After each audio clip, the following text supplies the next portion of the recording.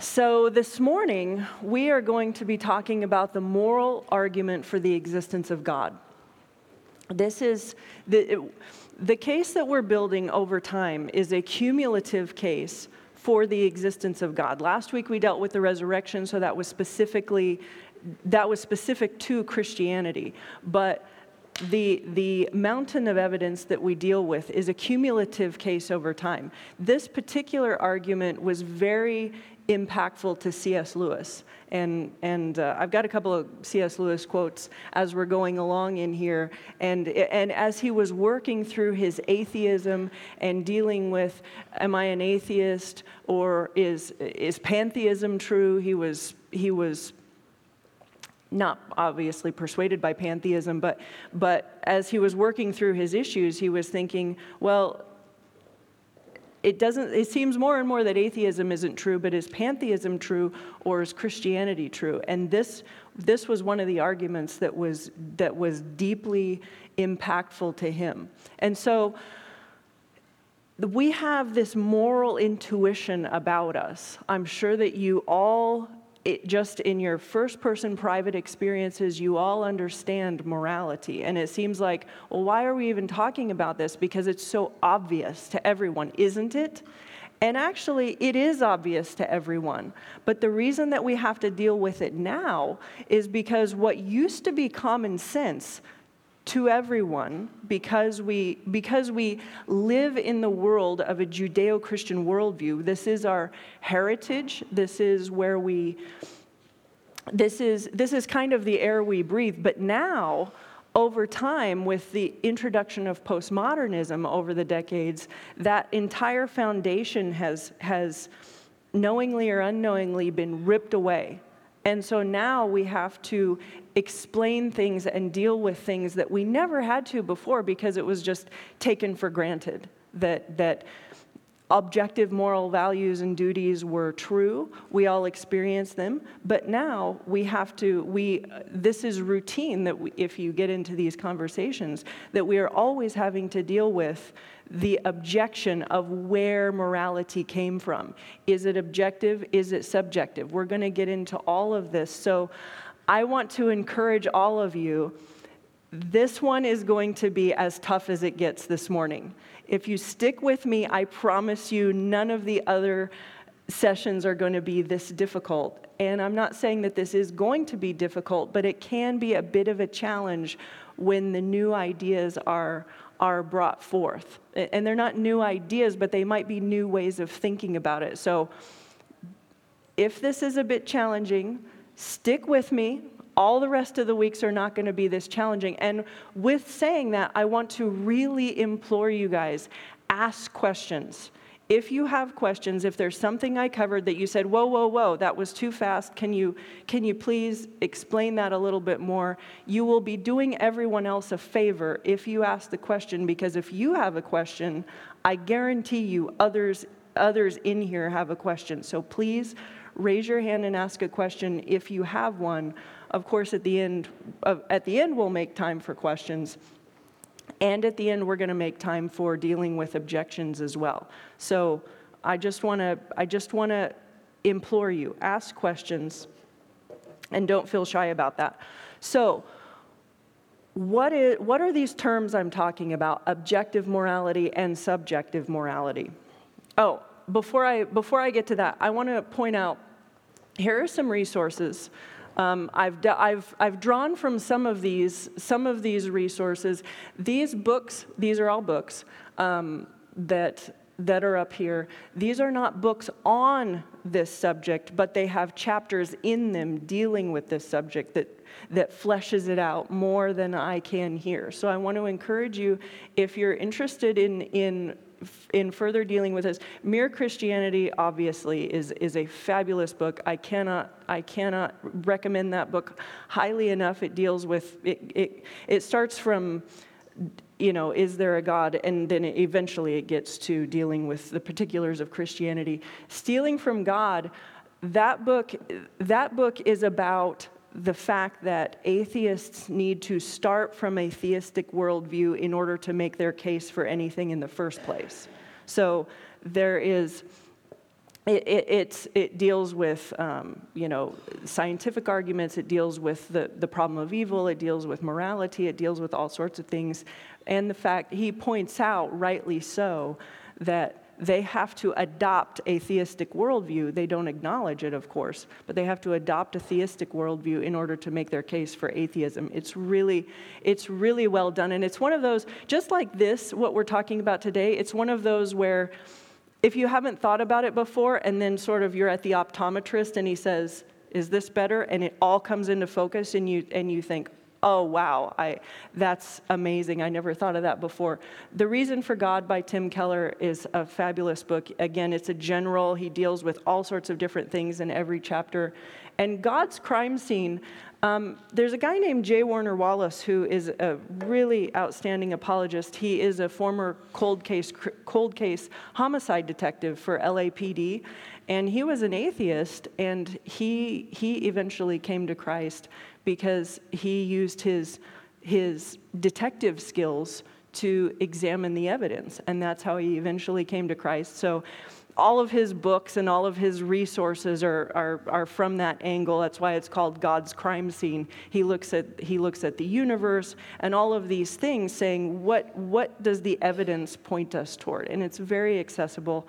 I really recommend it highly. He's a great guy. He's got lots of YouTube videos. Watch him. He's entertaining and easy to understand. So, dealing with objective versus subjective morality. This graphic, I was looking for a suitable graphic that would give us a picture of what we're talking about, because we can intuitively understand it, but graphics can be helpful. Now, this doesn't have to do with morality. It says the subjective one has to do with the subject, who inside myself, because I think there's only one flower, there's only one flower. And in the same way, subjective morality is, the morality comes from within me, what I think is right, what I think is wrong. It comes from within the subject. Whereas objective morality, this person says, there is only one flower, whether I think so or not. So objective morality comes from an object outside of yourself. Is lying wrong whether I think it's wrong or not? Is murder wrong whether if no one thought murder was wrong, would murder still be wrong? That's objective morality. It's outside of you. So these are the terms that we're dealing with. And again, a lot of us might be thinking, this is so weird. Of course morality is objective. Of course it doesn't boil down to a personal preference, but this is what we're dealing with today because people want to get rid of God. This is the price that you pay. And this is the world that we live in, because how many of us have heard, well, it's that might be true for you, but it's not true for me. I've even heard Christians on TV say, well, Jesus is true for me, but that doesn't necessarily mean that it's true for you. And it's stunning when you hear something like that, because either Jesus is the Savior of the world or he's not. Either he is the Savior or he's not. There's no, well, he is the Savior for me, but somebody else can do something else. It's true or it's not. And so we live in this world of what's right for me might not be right for you, but yet what we'll find is that's actually unlivable. And if you go down the path of moral subjectivism or moral relativism, you'll really find that only sociopaths can live that kind of morality, because ultimately in real life it's unworkable.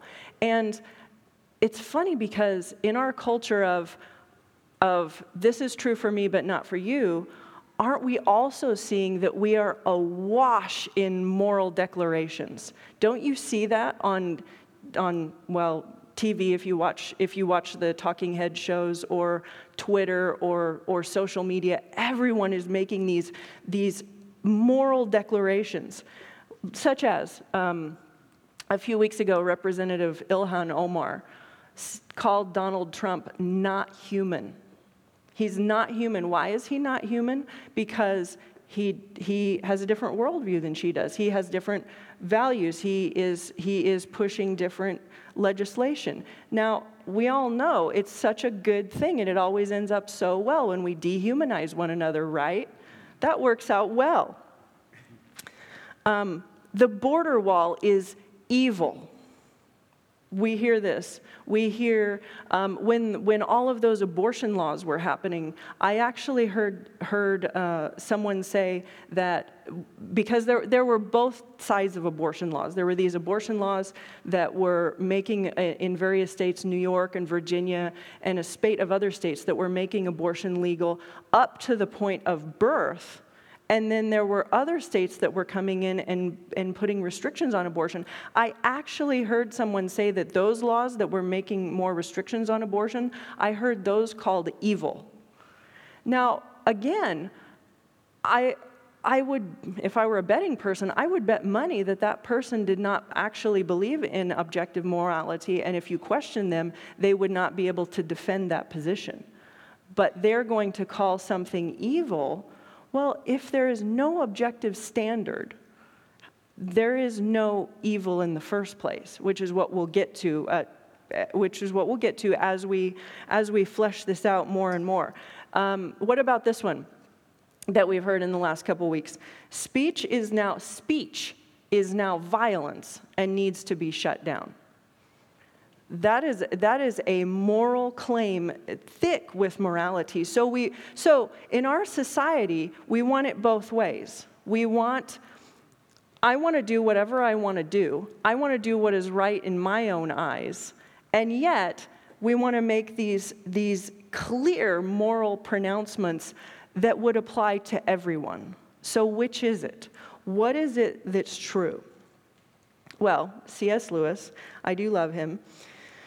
He said, in Mere Christianity, my argument against God was that the universe seems so cruel and unjust. But how had I got this idea of just and unjust?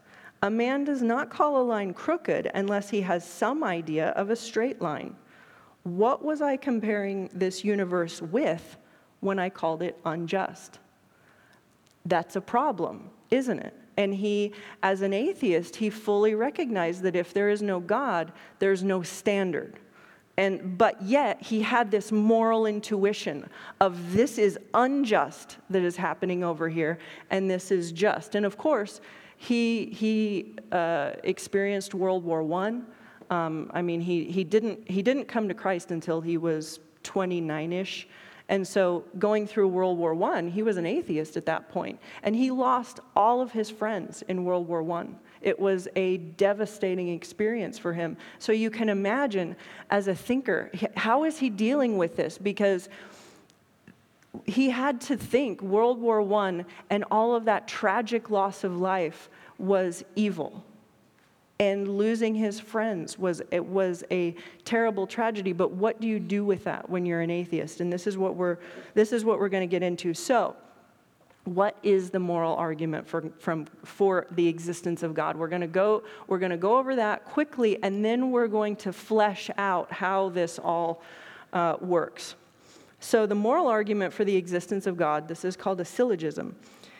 If God does not exist, objective moral values and duties, I didn't put that up there, objective moral values and duties do not exist. But objective moral values do exist, therefore God exists.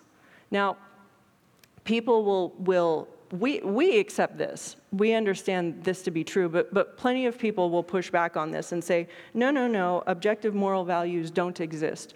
Or they might try to smuggle in and say, well, objective moral values do exist, but you don't need a God for that.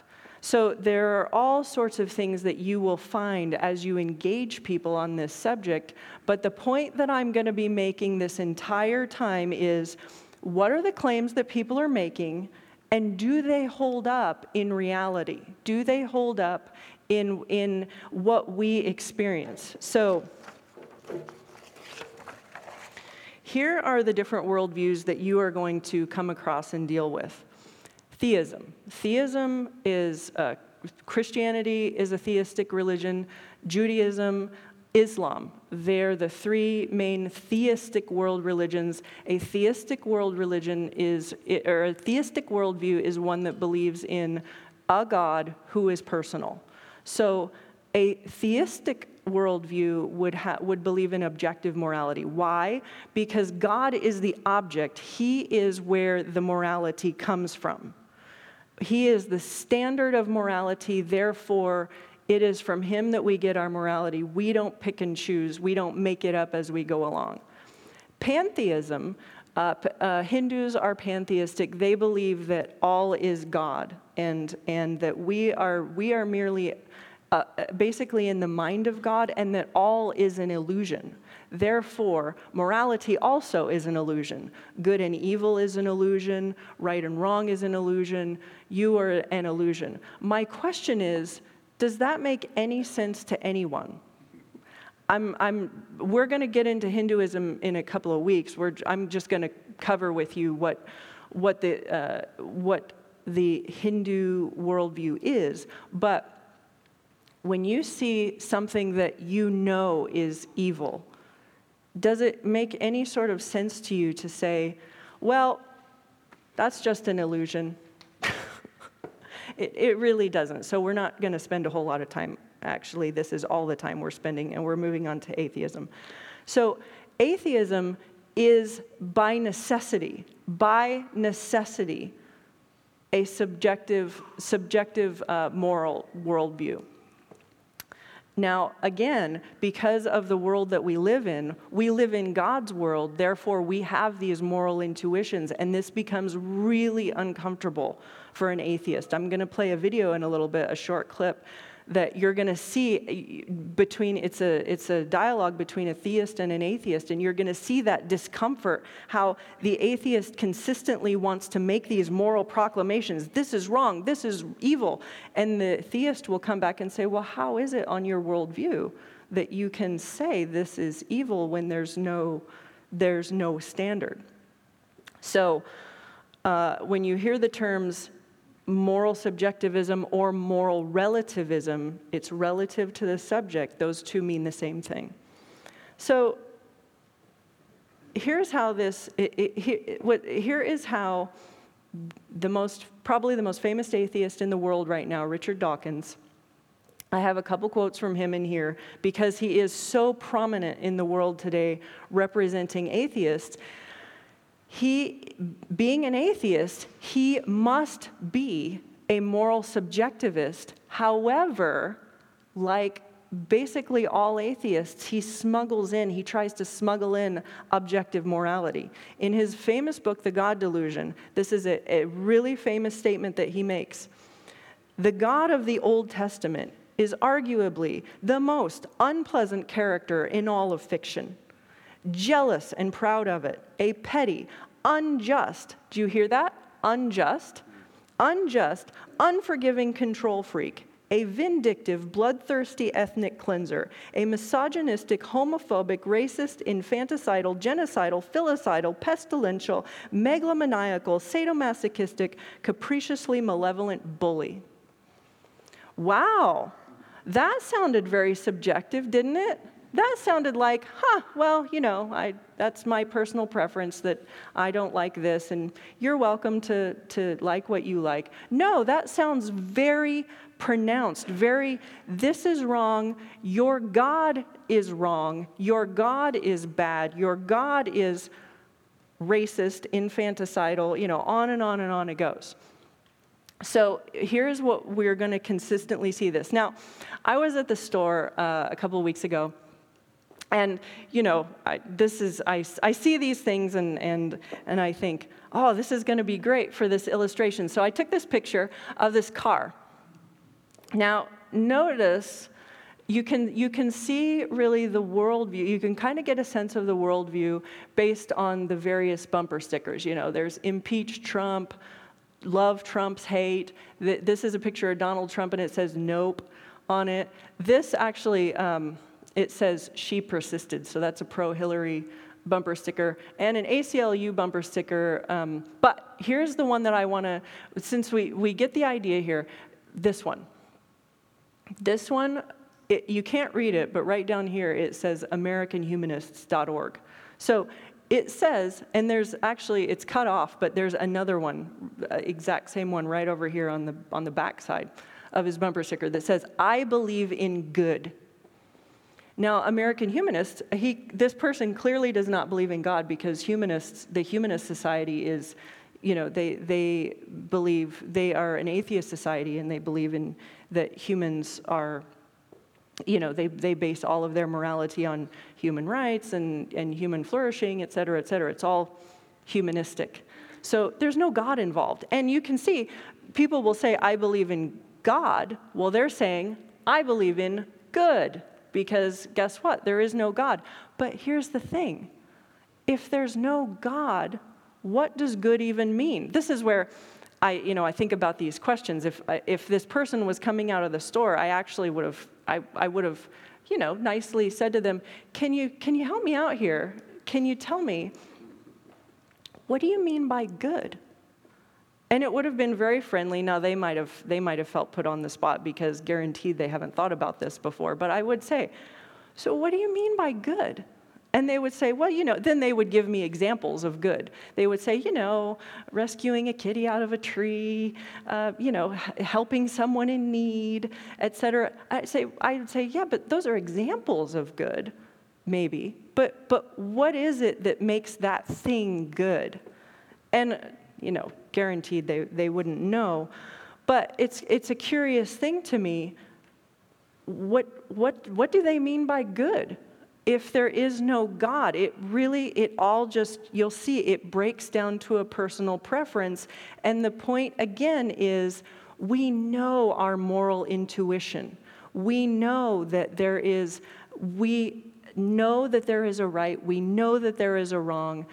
Is it really just a personal preference? How can that be? So here are the ramifications. What is at stake if we want to say morality is merely subjective? You cannot say anything is actually wrong. You cannot look at the Nazis and what they did. Or you cannot look at Stalin and starving 7 million Ukrainians in 1 year to death on purpose and say that is evil. You can say, I don't like that. You can say, that makes me feel uncomfortable. You can say, well, that's not good for human flourishing. You can say, that doesn't advance Darwinian evolution's getting your genes into the next generation, so we shouldn't do that. That's all you can say. You can't say that thing is evil, because if there is no objective standard, nothing is evil and nothing is good. There's nothing you can, give charity to someone. You can selflessly rescue someone at your own peril. That's not good, because there is no good and there's no evil. This is the ramifications of this, but is this livable? Can anyone live this?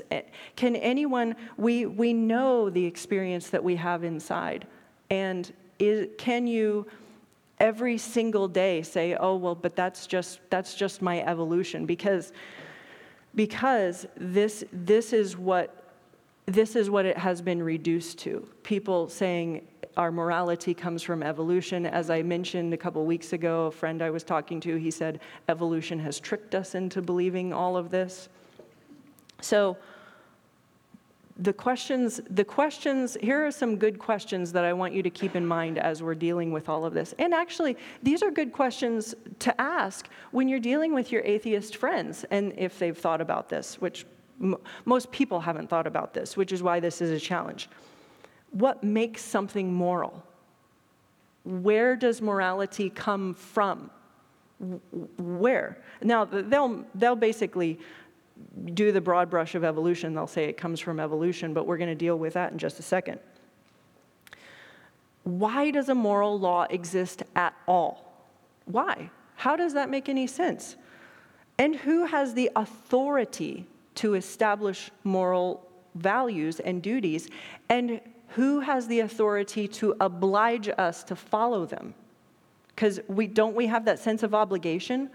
We shouldn't lie. We shouldn't embezzle from our company.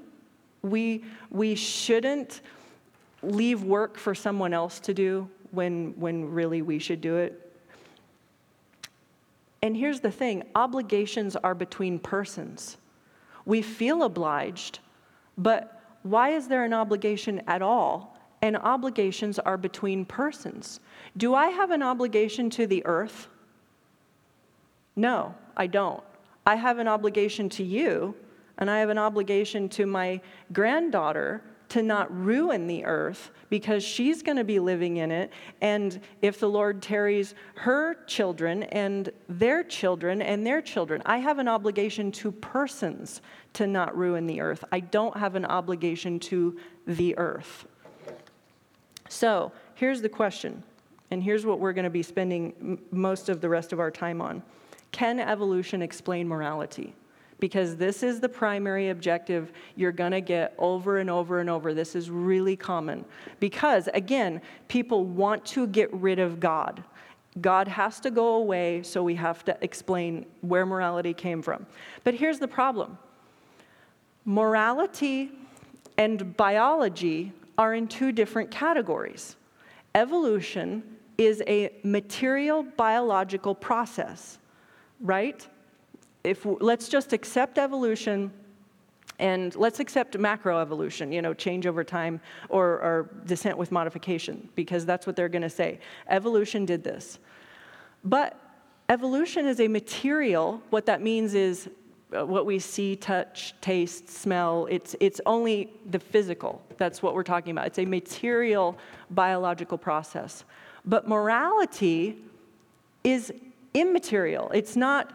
There is no space to morality. You don't get justice from molecules. You don't get right and wrong from molecules. How is it that you can get this sense of right and wrong from just a purely materialistic process?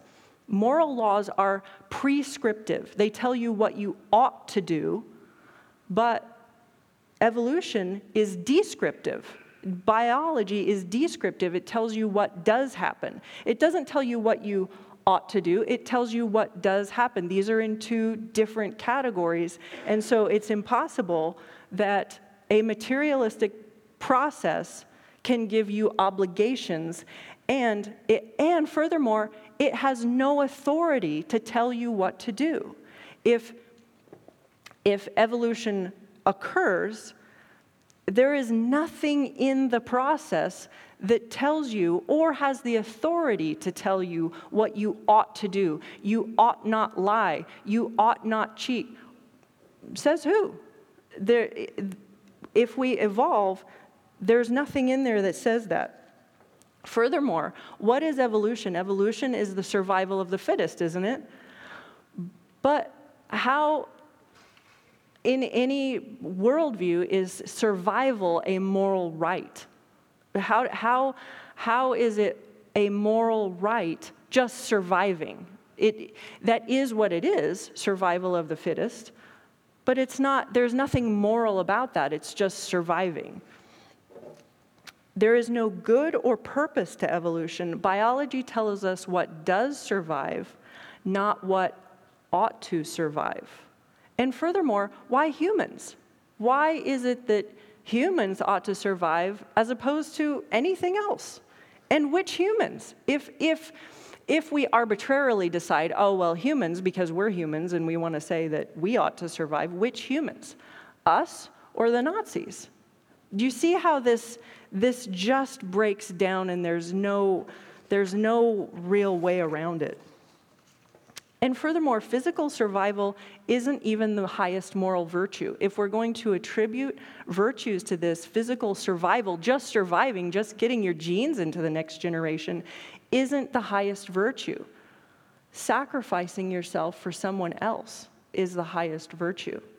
And it seems to me that that's what Jesus claimed and then did for us. Another point that needs to be made that is really important is that evolution is a process of change, right? I mean, that's how it is. It's change over time.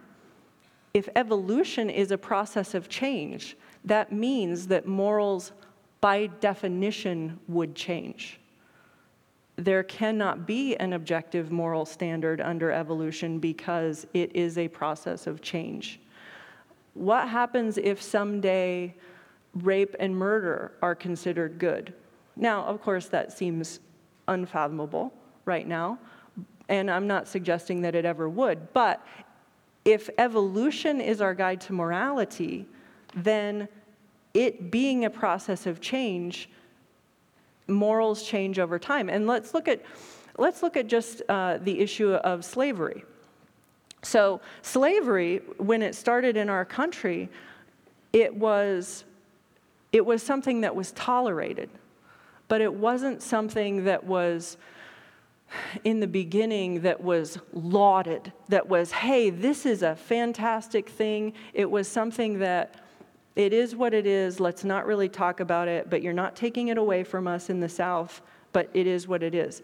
Over time, as you got closer and closer to the war between the states, it turned into a moral good. The South was actively saying slavery is a moral good. It's good for everyone involved. And they were actually saying this. It had changed over time. Now look at today. Today we all, well, actually in this part of the world, slavery is still very active in many parts of the world still. But in the West, we have repudiated slavery and said that is evil. But look at the change that has happened over time. So who's right? If there is no standard, then at some point down the road, if it changes again, is that right? And then if it changes again, is that right? What is it that's right? Evolution, if evolution is where we get our morality from, then that is what we have to go by. It changes over time.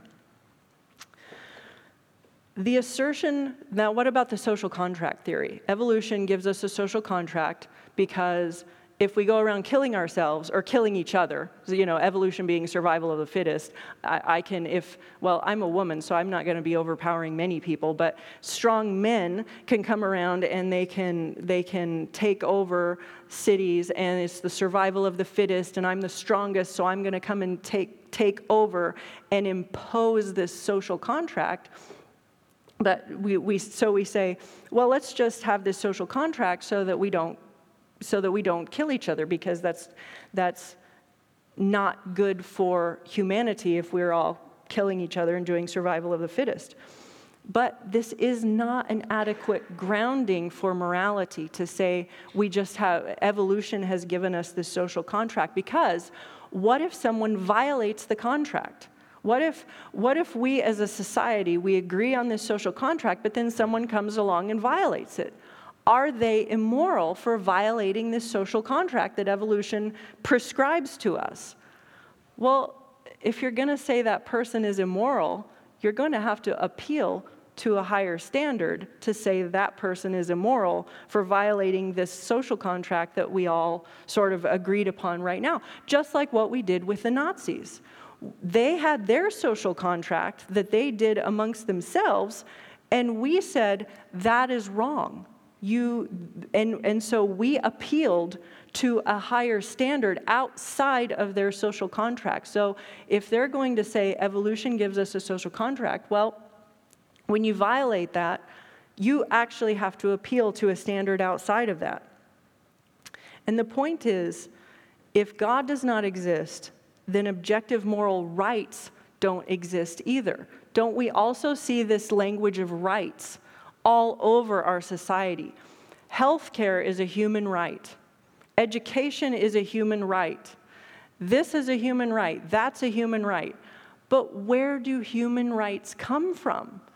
if there is no objective standard for where human rights come from, then it's completely arbitrary. And if human rights come from government or some other, again, social contract, then guess who can take those human rights away? This is a problem if we're just going to arbitrarily declare human rights. So the same human rights that they want to assert, if there is no God, then there cannot be human rights unless they are completely arbitrary. And if you give a human right, you can also take away a human right. And that is a problem. So what it boils down to is that a consistent atheist cannot believe that anyone has ever changed the world for good. That's a shocking statement, but when it all is a personal preference, it all boils down to personal preference. Rescuing the Jews from the ovens is not qualitatively better than murdering them. Now, hear me. Atheists can be very good people and are good people. I've met atheists that are wonderful, wonderful people. So in no way am I saying atheists are bad people. All I'm saying is this is the logical outworking of that worldview. Atheists don't live according to that because it's unlivable. But you can't say that something is better or worse because it's entirely arbitrary. I have a video that's a couple minutes long that must be shown because it is just it's so fantastic. So, wait a second. I want to preface. This is a video, a couple minutes long, between Dr. William Lane Craig, who is a Christian philosopher and apologist, and Dr. Bernard Lycan. He is an atheist physicist. So they're just having this brief little interaction of where morality comes from. And you'll see the problem that the atheist gets into very quickly. Now, that's an interesting value judgment that you're making. And I'd like to know, on an atheistic, naturalistic worldview, on what basis can you make that value judgment between these two separate societies and cultures?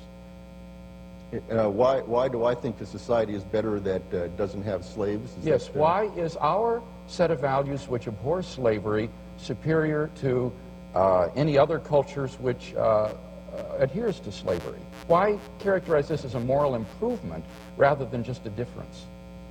Well, it certainly is a difference, and the reason I think it's a moral improvement is that all of us have things to offer, and slavery denies large numbers of people the chance to achieve everything that they have to offer to us. And I happen to think we live in a pluralistic society, and the essence of our society is that everyone gets a chance to contribute. Everyone gets the chance to throw out their ideas. But that wasn't the essence of ancient Hebrew society, right? I mean, oh, no. So why are you imposing our values on them? Oh, I'm not criticizing them for having slaves. That's their society, and that was where, but the point I'm making is that there's no place where it's written in stone, here are the moral values by which we should all live for all time. So you can't really condemn slavery on an atheistic, naturalistic worldview, can you? That's right. No, I do. I do. I think slavery is wrong. I think it's a bad thing. But isn't that just an expression of your own socio-cultural situation that you were born in this? That's right. So it doesn't have any objective sort of validity. No, it comes from our society. Oh, that's not the end. Objective values and relative ones. It's just a fact. You don't think that you can tell that we ought to love a child rather than torture and sexually abuse a child? I think that's a good idea, to love a child. I think it's a good idea. It arises from our biological heritage. It's natural and normal for us. But one isn't morally different from the other? No, I think it's that they're morally different. It's bad to inflict harm. That's why I criticize God in the book of Job. He has inflicted unmerited, undeserved suffering on totally innocent people. And you think that's wrong of God? I think that's wrong of God. On what basis do you make that value judgment? I think it's bad to inflict suffering and harm on other people. Why? What do you mean, why? I mean, Why is that wrong on a naturalistic worldview? The Nazis thought it was all right to do that to so they to did. Jews. They did, and that's because morals are created by societies. And that society created a system that made those people see with such hatred. But honestly, Dr. Lycan, this isn't a debating tactic or trick. This is a fundamental philosophical question. Right. On the one hand, you want to make value judgments like God was wrong to do this to Right. Job. Right. Slavery was abhorrent. We have improved morally over this other culture. Right. The Nazis were wrong. Right. And yet, on the other hand, out of the other side of your mouth, you're affirming moral relativism. You Right. have no transcendent anchor for these values, and hence you're lost in a sea of sociocultural relativism. You were correct in everything you said till you said I was lost. All right. That's why we invited you here. I am. You guys see the problem there? I every time I watch that video, I have so much fun with that. You see the tension that he lives in, that this man lives in. He understands these things are wrong. He even wants to criticize God. Earlier in the video, he's criticizing God in the book of Job for his treatment of Job. And he allowed all this suffering to be inflicted on this innocent person. But he admits, at least he admits, that there's no grounding for that. So you will, if you haven't run into this so far, you will run into that, and this is the problem. And we're going to go back to our friend Richard Dawkins here as we're trying to wrap up quickly. Dawkins, this is what it boils down to. He says, in a universe of blind physical forces and genetic replication, some people are going to get hurt, other people are going to get lucky, and you won't find any rhyme or reason to it, nor any justice. The universe that we observe has precisely the properties we should expect if there is, at bottom, no design, no purpose, no evil, no good, nothing but pitiless indifference. DNA neither knows nor cares. DNA just is, and we dance to its music. Is this true? And what happens if it is? There's another quote I don't have up here on the screen, but there's a philosopher and an ethicist, actually. He's dead now. He died 16 years ago, I think. His name is James Rachels, and he authored a book called Created from Animals. And he's speaking about mentally disabled people. And he says, what are we to say about them? The natural conclusion, according to the doctrine we are considering, which in his case was Darwinism, is would that be that their status is of mere animals? And perhaps we should go on to conclude that they may be used as non-human animals are used, perhaps as laboratory subjects or as food. Now, is this where we're going to go? I'm not suggesting that it is. What I am suggesting is this is the logical conclusion of the worldview. And there are some people, Sam Harris, for example, he's an atheist, but he wants to claim objective moral values, and he wants to say that we have objective moral values and they are what lead to human flourishing. But again, the question is, according to whom? And who decides what is flourishing? And what obligates us to agree to that? What obligates us to follow that? If there is no standard, you can say all of this that you want, our standards are this, our standards are that, but that's just him espousing his opinion again, because there's no standard. But yet we do feel obligated. We are really running out of time, so I just want to make one quick point on one other objection. And some people will say culture can explain morality. Quick sentence on this. The problem with this is that if culture explains morality, what happens again when you say there's this thing wrong with our culture, we should improve it, such as Martin Luther King? Would Martin Luther King then by definition be wrong or immoral because he is violating what his culture has agreed to? This is the problem with culturally driven morality, and it too is unlivable and it's unsustainable because by definition, any cultural reformer is wrong, is immoral. So, wow, we have really run out of time. I just want to put these up here really fast, and then open it up for a few minutes for questions. I'm really impressed that you guys didn't raise your hands for questions because you guys are much further along than I had anticipated, and I am impressed. First objection, you don't need God to be moral. No, I never claim that, and we never claim that, because someone can be moral. How? Because they have this intuitive sense of what's right and wrong. We all do. It's inescapable. Morality is agreed upon by society. We already covered that. So I'm not going to cover it here again.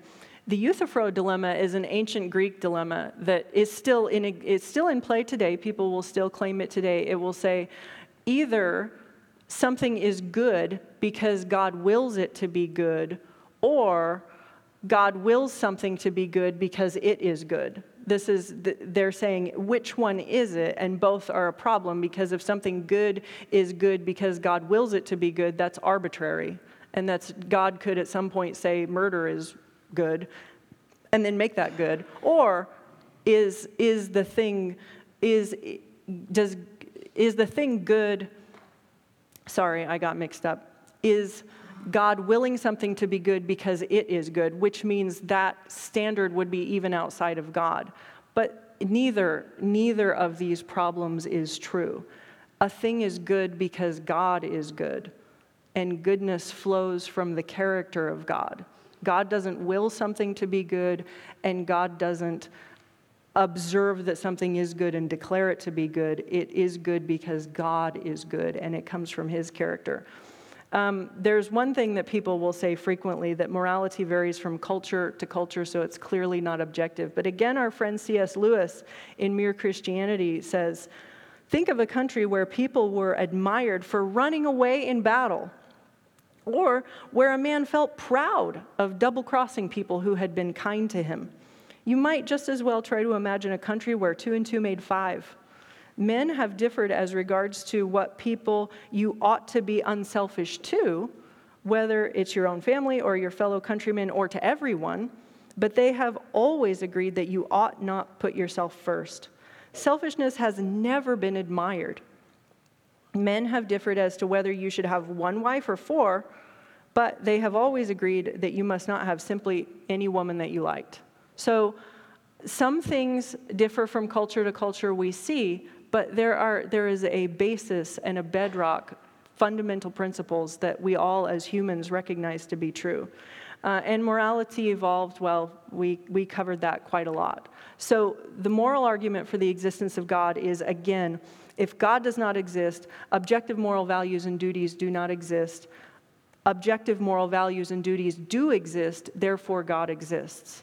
So I hope you can see that it is the case that objective morals do exist, and when you run up against people who want to make all these wacky claims, that you can see it, not only is it not livable, but it's not logical, and it falls down and collapses in on itself.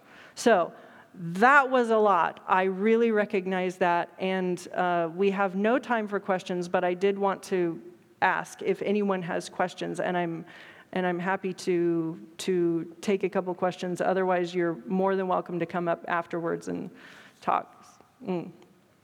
Bob's given me the whole.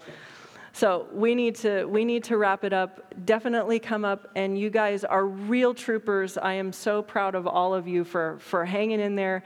It's all cake from here. So let's pray and let's get ready. Father, thank you for this morning. Thank you for your goodness. Thank you for giving us the ability to comprehend such weighty and challenging and difficult matters. I ask that you would prepare our hearts to worship you in spirit and in truth, and I ask also that you would bring about divine appointments, that we can have interactions with people and ask them questions when they make these kind of statements, and that you would solidify this understanding more and more in us. so that we can be good ambassadors for your name. In Jesus' name, amen.